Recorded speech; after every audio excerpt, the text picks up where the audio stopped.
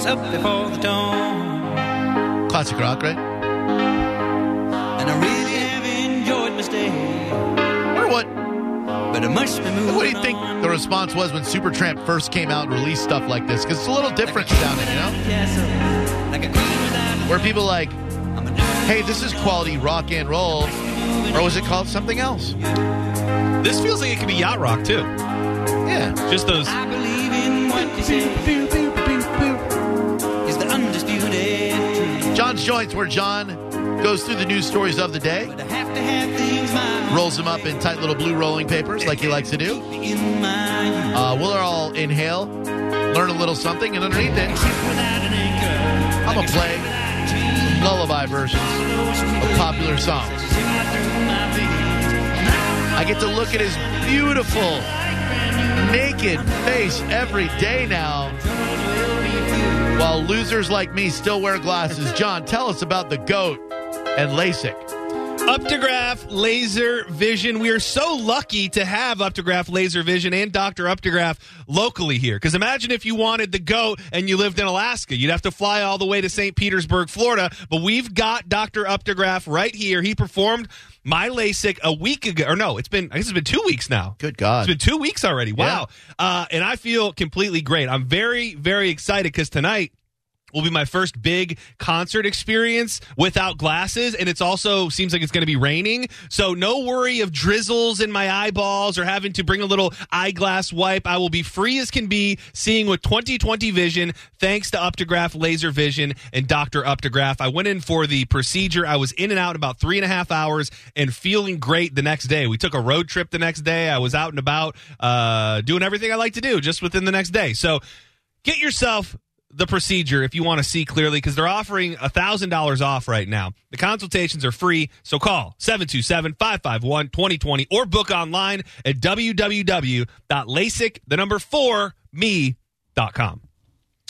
So one thing that I wonder about with the vaccine craziness everywhere is we'd like to dig into kind of the social element of it, where people are disowning people and you can't go certain places without it. And that's we're going through this initial feeling of people need to get vaccinated now. Right. So I often wonder, will this be a yearly battle that we fight where, okay, let's say that I got vaccinated this year and I'm in everybody's good graces and I can go where I want to go and my friends don't hate me. But what happens next year?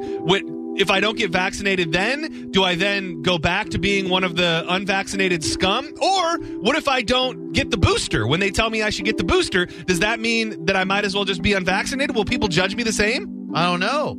Well, if you're looking for answers from the federal government in some capacity, I've got a couple. An influential federal advisory panel has soundly rejected a plan to offer Pfizer booster shots against COVID-19 to most Americans. The vote Friday, 61-3, was a blow to the Biden administration's efforts to shore up people's protection against the virus amid the highly contagious Delta variant. Over several hours of discussion, members of the Food and Drug Administration panel of outside experts voiced frustration that Pfizer had provided little data on safety of extra doses, and they complained that data provided by Israeli researchers about their booster campaign might not be suitable for predicting the U.S. experience. So I know that currently they are offering the boosters to people that are at high risk, but the FDA says we don't feel comfortable because we're just not sure how safe it is to say that everybody should be up for a booster. So I don't know where the people will land on that. Maybe I don't know if they can trust the science there. I hate the idea of having to be vaccinated every year. I mean, my thought process this time around was get through this round of insanity, and I don't know if maybe that'll just never go away. But the idea of injecting something into myself 1, 2, 3, 4 times a year, like that's never going to sound good. I don't care what you tell me is in there and how healthy it is. The cycle of being injected with things, unless it's hot beef, doesn't sound good to me. No, me either. I thought initially that they did this because of the report last week that where the impoverished nations were saying that it's not fair that the U.S. gets boosters when a lot of them haven't even gotten vaccines yet. So, and I'm not looking to go way into this because I don't know the details of why it is the way that it is. But I do look at America where people hate our medical system and they hate the insurance system and everything that comes along with it. And I totally agree with that. I just wonder what makes it so that we've got so much here and everybody anywhere can go and get vaccinated in a place like Canada that often touts their medical system as everybody who needs medical care can get it. They're having a tougher time with the rollout of the vaccine. So I almost wonder if, from the perspective of somebody who might support the vaccine, does our evil system and us being so deeply in bed as a nation with big pharma and the insurance companies, does it almost lend itself to getting this big pharma vaccine to more people than a country like Canada who tries to steer clear of being paid off by those same companies? I would say follow the dollar signs, and if it makes dollars and cents that these big pharma companies could make money off the vaccine, that's why everybody gets a vaccine.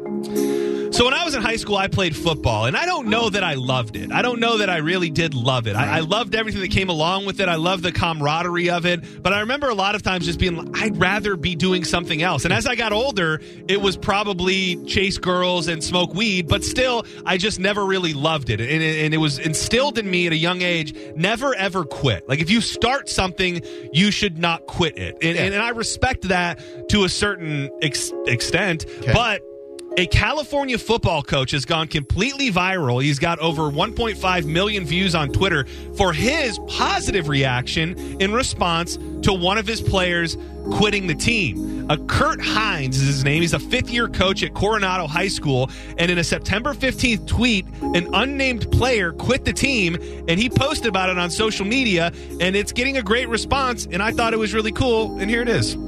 I just had a young man come in and quit, and I couldn't be happier. I truly could not be happier. This young man was struggling all season with making it to practice, with committing, never looked happy. Some stuff going on, but I couldn't be happier because he came in, things washed, shook my hand. I said, sit down for a minute. And he started to explain, his family's always been a football family. They've always loved it. My father and my brother. And I stopped him. I said, do you love it? And he looked at me and he just breathed this deepest sigh of relief. He said, no. So I'm proud of you. And I just saw his whole countenance change. He just smiled from ear to ear. He said, you're doing the right thing. Football is not for everyone. Couldn't be happier. Coaches, support your players if they want to be great. And if they want to be great in something other than football, support them just the same. Take what's worth. Stay strong. Dude, who would be upset about that? He's encouraging kids not to do things to which they don't find joy. No, I don't think I think that's a rare train of thought. I mean, from coaches. And I think that it's just depending on where you are and if football is that ingrained into society. I don't know what it's like here inside some of the locker rooms. You look at places like Texas, and I think Florida has a lot of it too, where football is life. Yeah, football is life. It really, and it really is. It is life not only for the coaches but for the parents, and that's the path that a lot of times parents expect their kids to take. And hopefully, this is a train of thought that carries through to other coaches and maybe isn't as rare as you'd like to think. But hey, if your kid doesn't want to play football, don't make him. Yeah, if you're involved in something that does not bring you joy, but you think you have to do it because of other people's expectations, you owe nobody else anything but yourself. Find your joy. You answer to yourself. So we here have Drew Garabo Live have really dug into the case of Gabby Petito and where she might be. Still not a lot of news. I think for the most part we stand in the same place that we did yesterday. Brian Laundrie still not speaking. There are now people, at least last night in Northport, who are protesting or picketing or whatever the hell you want to call it outside of his home. I don't think he's there, by the way. I don't know if you heard the Northport police officer was asked, is he home? And his response was, I know where he is. So they're all standing outside this house, and I don't even think that he's there. But Brian Laundrie's sister, Cassie, spoke out to ABC 7, and I don't know what you would expect her to say, but here's what she had to say in regard to Gabby and her brother not talking. All right. Me and my family want Gabby to be found safe. She's like a sister, and my children love her, and all I want is for her to come home safe and sound, and this to be just a big misunderstanding. He always does the right thing, like in the body cam. He cooperates with the police, and he's a wonderful uncle. He's always been there when I need him. He's been there every time Gabby's needed him. So, I mean, I don't know what else you expect a family member to say. I'm as confused now. Like, I don't think that there's any clarity coming. Like, every day, your mind can go to different places. I will tell you, after the last 24 hours and just seeing how blind everybody has been towards this guy without even accepting the possibility of something else, it's pushed me over to the side of, what if nothing is as it seems? I mean, on paper, knowing what we know, him not talking and her parents pleading for help, I think you think with your heart. You automatically go, these poor parents, how could he not say anything? But when you know nothing, you don't know what you don't know. And who's to say that it wasn't her?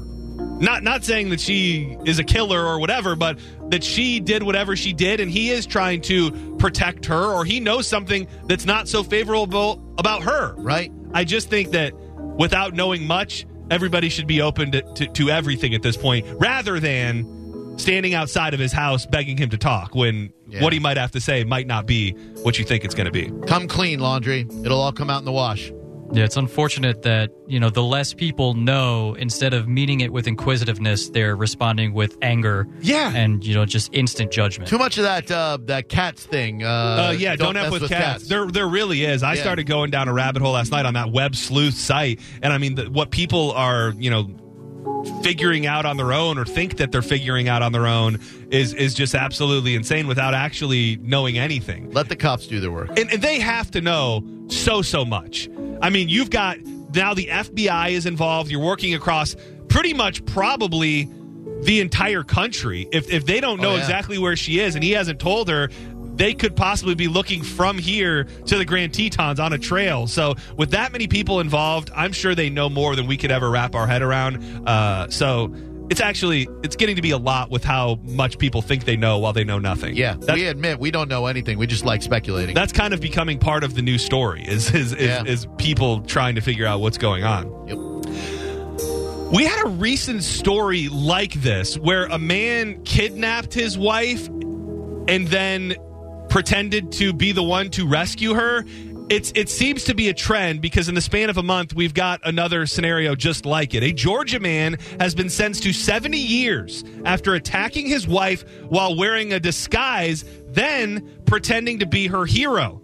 The Cherokee County Attorney's Office charged Rodney Metzer with 14 different counts related to the New Year's Day attack, including kidnapping, assault, threatening with a handgun, and leaving her bound. Metzer pleaded guilty and was sentenced on August 4th, with the first 25 years of his sentence to be served in confinement and the remaining 45 on probation. The bizarre incident started on New Year's Day when Morgan, who was discovered from Rodney Metzer only a month earlier, woke up to find a masked man standing in her bedroom doorway.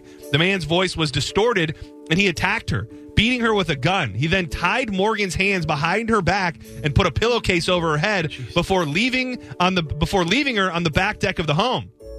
Morgan told Fox that she could feel the man's finger on the gun's trigger and that he strangled her twice. On his way out, he kept saying, "You messed up. You're going to be fine, but we can't say that about your ex-husband. You're really going to miss him." Rodney Metzer claimed to have arrived at the home shortly after and found his ex-wife tied up with zip-tie handcuffs. He called the police and attempted to comfort Morgan while they waited. Police did not hesitate to say something was off about the scene and sequence of events. Rodney Metzer told officers that he had gone to Morgan's home because someone had tapped on his apartment window and yelled her name. More bizarre than that, the intruder took only one thing, her cell phone. Dude, you got to really... Man. You got to have a lot of faith. I'm so blown away by so many criminals who have such self-confidence that they can do something like this. Right. Something that seems so blatantly stupid and easy to get caught. These people, that's a narcissism thing probably, totally. Right? Where they think they're so smart that they can beat, strangle, and tie up their girlfriend to be the one to rescue them, and nobody will ever figure that out. Yeah, it is a narcissistic thing because they never, ever dot all their I's and cross all their T's. They always leave something uncovered, and they get caught. So if you've learned anything on the show today, don't kidnap your wife or girlfriend and then pretend to rescue her. Yep. It's not going to end well. Yep. Don't do either of those. So we talked about whether or not this could or couldn't be true earlier in the week, and now we're getting some more answers. Head of the United States Central Command, General Kenneth McKenzie Jr., announced today that it is unlikely any ISIS-K members were killed in a Kabul drone strike on August 29th, which led to multiple civilian casualties. I've got the audio of his statement here. It's hard to listen to. Ugh. Good afternoon. I'm here to brief the results of the investigation I directed following the report of civilian casualties from our strike in Kabul on 29 August. Having thoroughly reviewed the findings of the investigation and the supporting analysis by interagency partners, I am now convinced that as many as 10 civilians, including up to 7 children, were tragically killed in that strike. Moreover, we now assess that it is unlikely that the vehicle and those who died were associated with ISIS-K or were a direct threat to U.S. forces. I offer my profound condolences to the family and friends of those who were killed. This strike was taken in the earnest belief that it would prevent an imminent threat to our forces and the evacuees at the airport.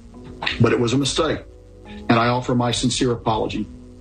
As the combatant commander, I am fully responsible for this strike and this tragic outcome.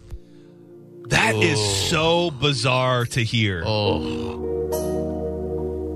I mean, how does that happen? And I know that we don't know the answers. You just want to strike quickly instead of striking accurately, and you take some half-baked information that hasn't been vetted, and you want to strike out at those people that struck at us.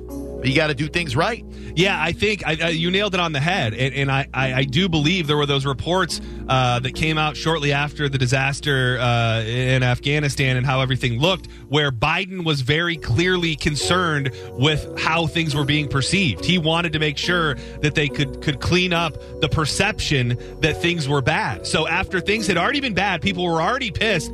You know, that bomb, those multiple bombs that killed our military men and women, I do believe that it was, we've got to let people believe or make people think that we're doing the right thing and that this isn't going unpunished. And it was just completely wrong. Oh, man. And kids, too.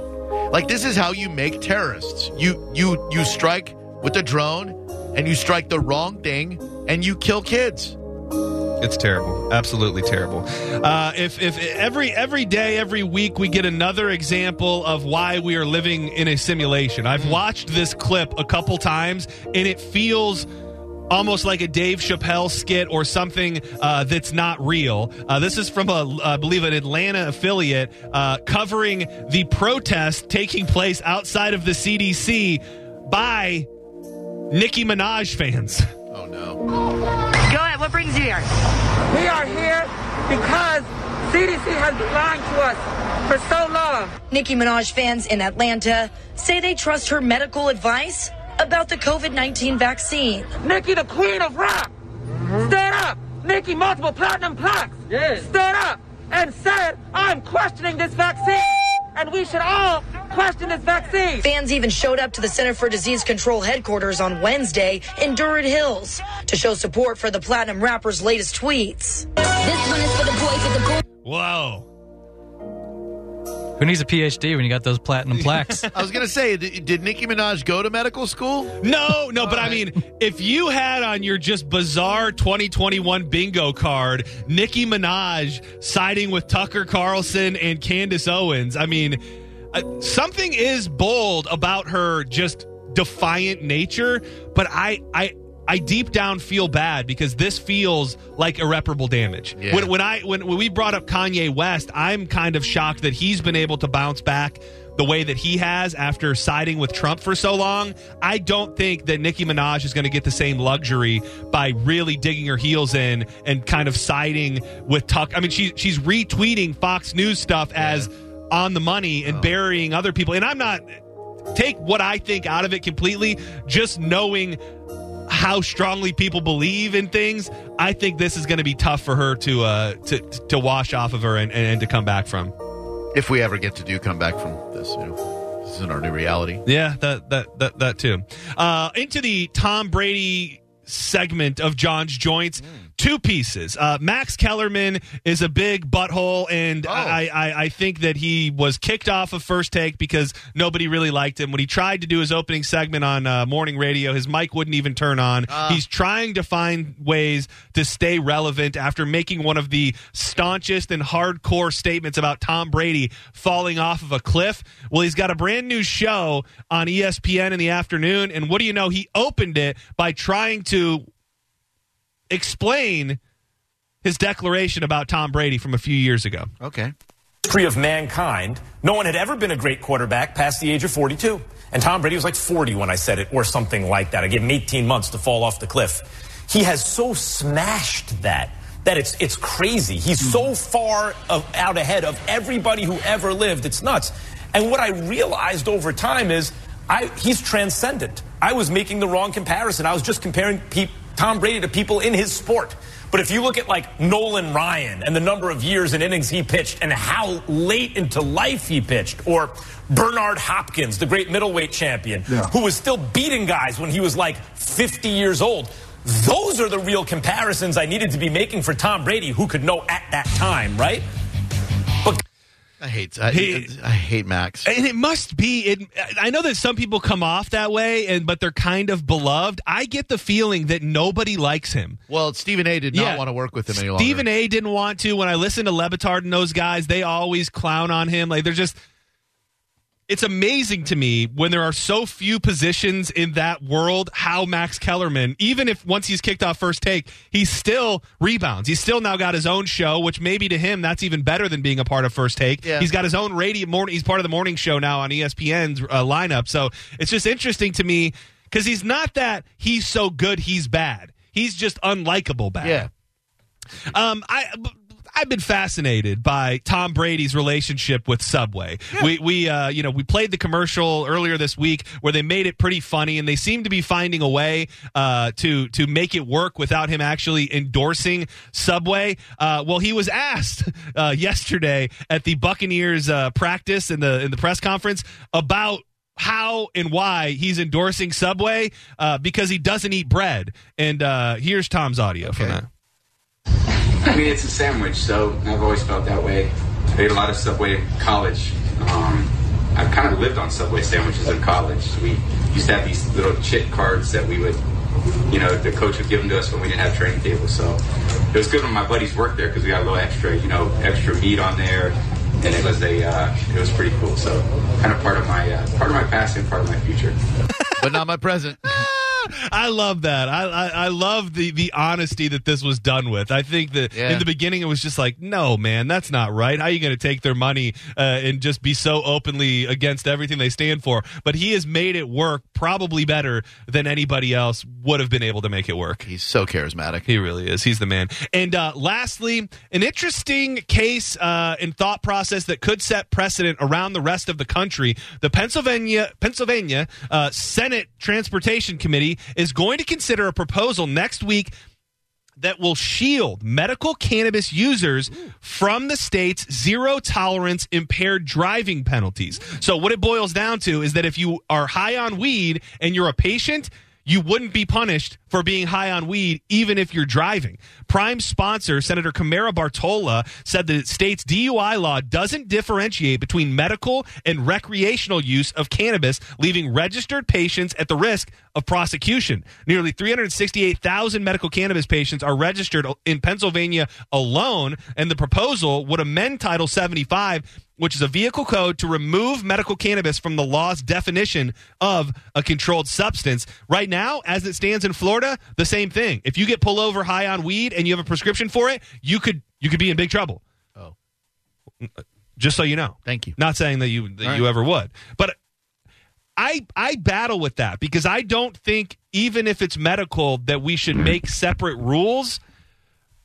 But honestly, do you think that driving drunk and driving stoned, like, where do those things rank? Is one drastically better than the other? There are those that would tell you that driving impaired under any substance is equally as bad. They are wrong. Driving drunk, to me, way, way worse than driving stoned. Yeah. And I'm not joking when I say this. I think a lot of people who are stoned and driving are focusing more on their driving than they do at any other time in their life.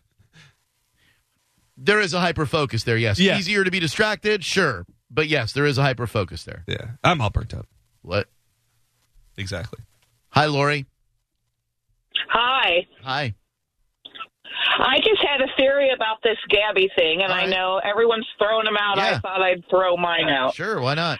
What if, the two women who were killed close to where they were found arguing, what if Gabby and her boyfriend had something to do with that, or just her boyfriend, and Gabby threatened to turn him in, and he decided, I can't let that happen? Well, I would challenge your sexism and say, why does it have to be the boyfriend and not Gabby herself that was involved in the killing? No, I did say, I said both of them could have had something to do with it, or maybe just the boyfriend. And yeah, but what about maybe just her?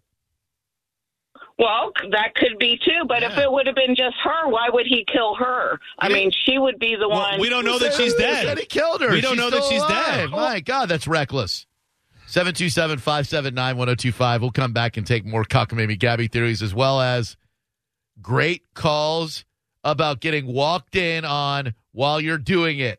Next on Drew Garabo Live. Medi Weight Loss, the medically supervised program that can keep you accountable and keep you losing weight. Now, the average patient loses 6 to 10 pounds in that first week. It's a cleansing period. And once you get that little bit of extra weight off you, that first layer, you feel so good. You feel so motivated to lose more weight. Because when you stick to the plan, that's exactly what is going to happen. Now, they do accept some insurances at Medi Weight Loss. So make sure you find out if they accept yours, because they're going to hook you up with the free assessment to get started. Go to startmedi.com/1025. It's startmedi.com/1025. Or you can call 877-MED-LOSS. They've got locations in South Tampa, Brandon, Clearwater, and Lutz. So hopefully one near you.